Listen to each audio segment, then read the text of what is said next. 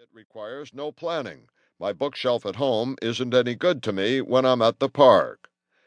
Another reason people are turning to phones is the size and clarity of new smartphone models, which make reading much easier. The average smartphone screen in 2011 was 5.1 inches, compared with a 3.9-inch average in 2011, according to eMarketer. Since the release of the bigger, sharper iPhone 6 and 6 Plus last September, Apple has seen an increase in the number of people downloading books onto iPhones through its iBooks app. Some 45% of iBooks purchases are now downloaded onto iPhones, an Apple spokeswoman said.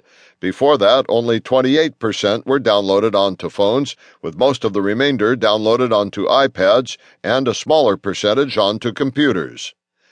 Amazon has also noted the development. Among all new customers using Kindles or the Kindle app, phone readers are by far the fastest-growing segment, an Amazon spokeswoman said, declining to disclose figures. Among those who use the Kindle app, more people now read books on the iPhone 6 or 6 Plus than on any other Apple device, even the popular iPad mini, she said. To engage readers, publishers are now experimenting with ways to make the mobile reading experience better. They are designing book jackets with smartphone screens in mind. Handwritten scripts or small fonts may not be legible. They are customizing their marketing materials, email blasts, Facebook posts, and websites to be read on phones. And some are trying to catch people on the go, offering free access to e-books in airports, hotels, and trains.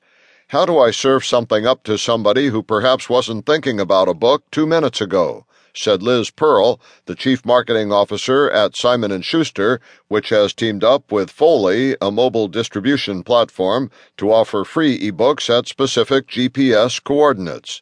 The Read Anywhere option is amazing. It's an obligation for us as publishers to find those people, she said. Through the Foley mobile app, Simon & Schuster in May offered David McCullough's The Wright Brothers free at more than 50 U.S. airports. In June, it served up Yoga for Life by Colleen Sedman Yee at the Solstice in Times Square Yoga Festival in New York. Now, the publisher offers free ebooks at hotels and airport lounges in New York, California, Missouri, Florida, Texas, and Hawaii. Users can read as much of each book as they like free, as long as they stay within the prescribed geographical area. Earlier this year, Penguin Random House introduced free excerpts of ebooks on Amtrak's Acela Express trains, including, naturally, Paula Hawkins' The Girl on the Train. Most people who read on their phones toggle back and forth between devices, using whichever is closest at hand when opportunity strikes, according to a survey this year by the book recommendation site Goodreads. Nearly two-thirds of respondents who read on their phones said they did so because they didn't have their e-reader or tablet with them.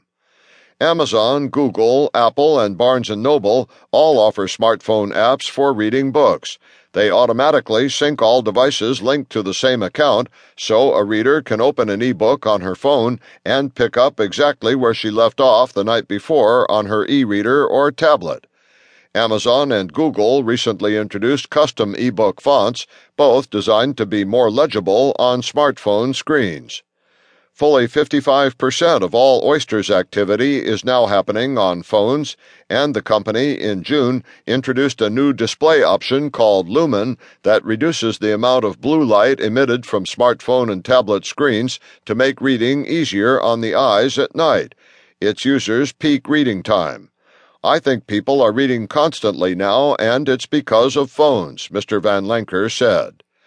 Publishers are also devoting significant resources to developing apps that complement ebooks and offer additional content from authors, from smoothie recipes and diet guidelines to Curious George games and daily affirmations inspired by the best-selling middle-grade novel Wonder.